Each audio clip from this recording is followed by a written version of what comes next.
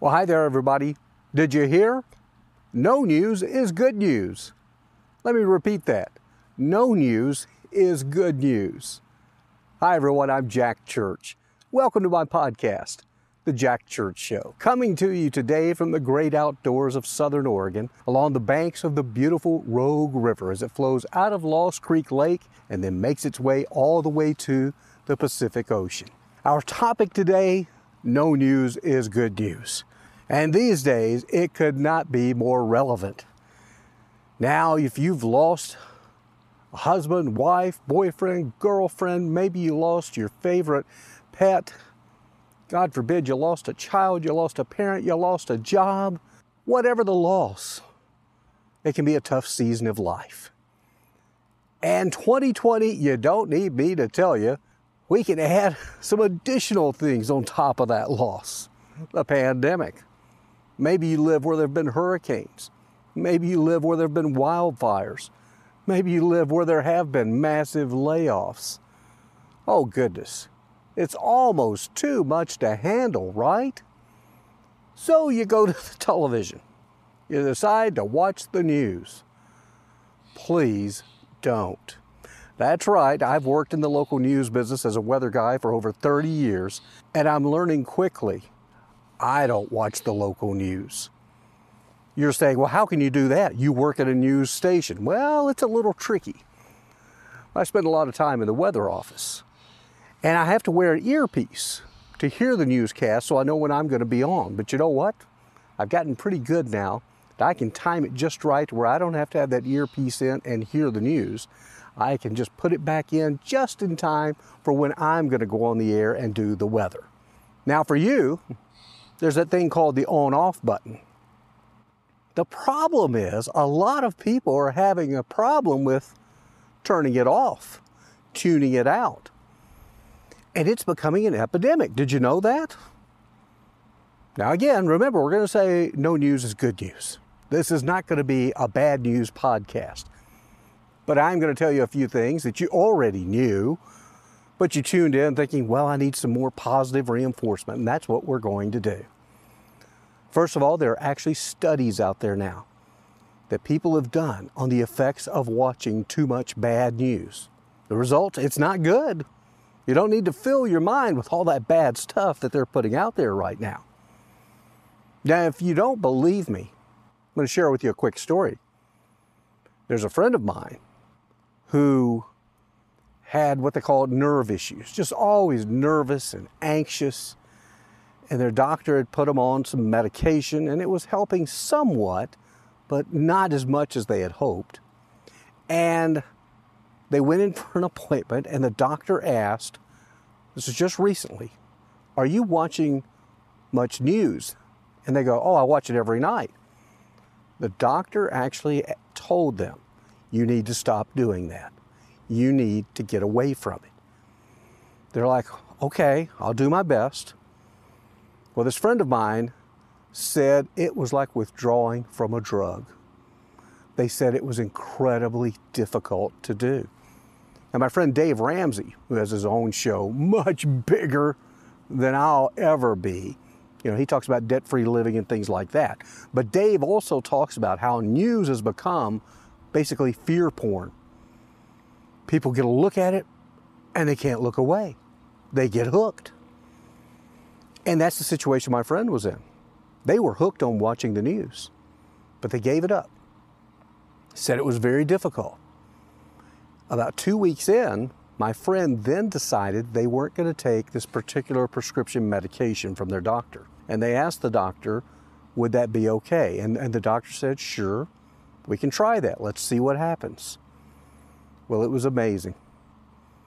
My friend tells me that after 3 weeks of no news, no watching the news, and no taking the medication, that they feel like they did 15 years ago. Isn't that amazing? Isn't that encouraging? Knowing that they unplugged and got away, and they got their life back. Now, there'll be those who are going to argue and say, but no, we have to stay informed. And yes, to some extent we do. But my parents, for example, they've stopped watching news and they're older. And I've asked them, I said, why did you guys stop watching? They said, it made us anxious.